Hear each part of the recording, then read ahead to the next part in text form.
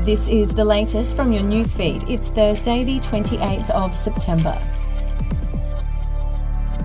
New laws will prohibit companies from targeting advertisements at children and selling their private data.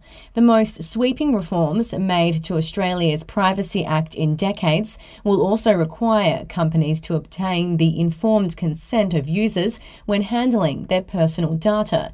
The reforms come after a wide-ranging review of the Privacy Act led by Attorney General Mark Dreyfus, which put forward hundreds of major proposals in February.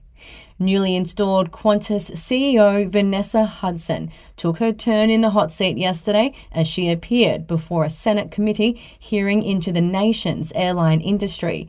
Ms. Hudson, who recently replaced Alan Joyce as the airline's boss, adopted a conciliatory tone in her first appearance before the committee, apologising for letting down the Australian public and promising to do better. She said high airfares were not unique to Qantas, as inflation drove up the price of most things. Jacinta Allen has been appointed Victoria's 49th Premier after a tense day of backroom deals to get the job. Ms Allen was sworn in at a ceremony at Government House on Wednesday evening alongside new Deputy Premier Ben Carroll, a challenger for the top job. In her first press conference, Ms Allen, nicknamed JA, vowed to hit the ground running and said the housing crisis was one of the state's immediate challenges. We'll be back after this. News doesn't have to be boring. The Brits have given Prince Harry a new nickname after yet another tell-all interview. Oh God, is it the Ginger Whinger?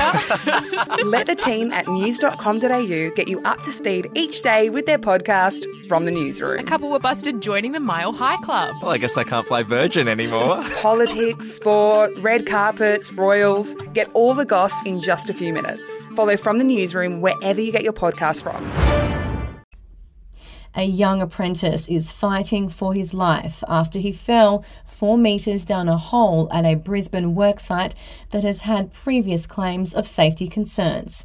Friends and family said 17-year-old Tyler Witten was a loving child who was just starting his life in the workforce.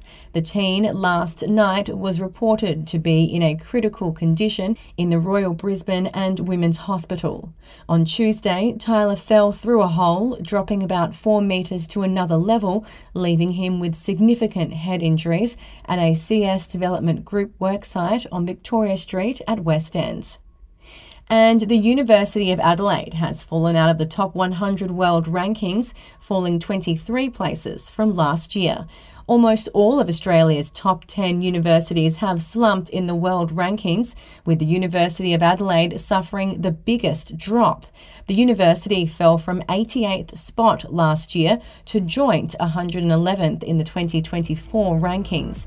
The University of Adelaide's homepage under Why Adelaide, it boasts its position in the top 100 universities worldwide. We'll have another update to your newsfeed tomorrow.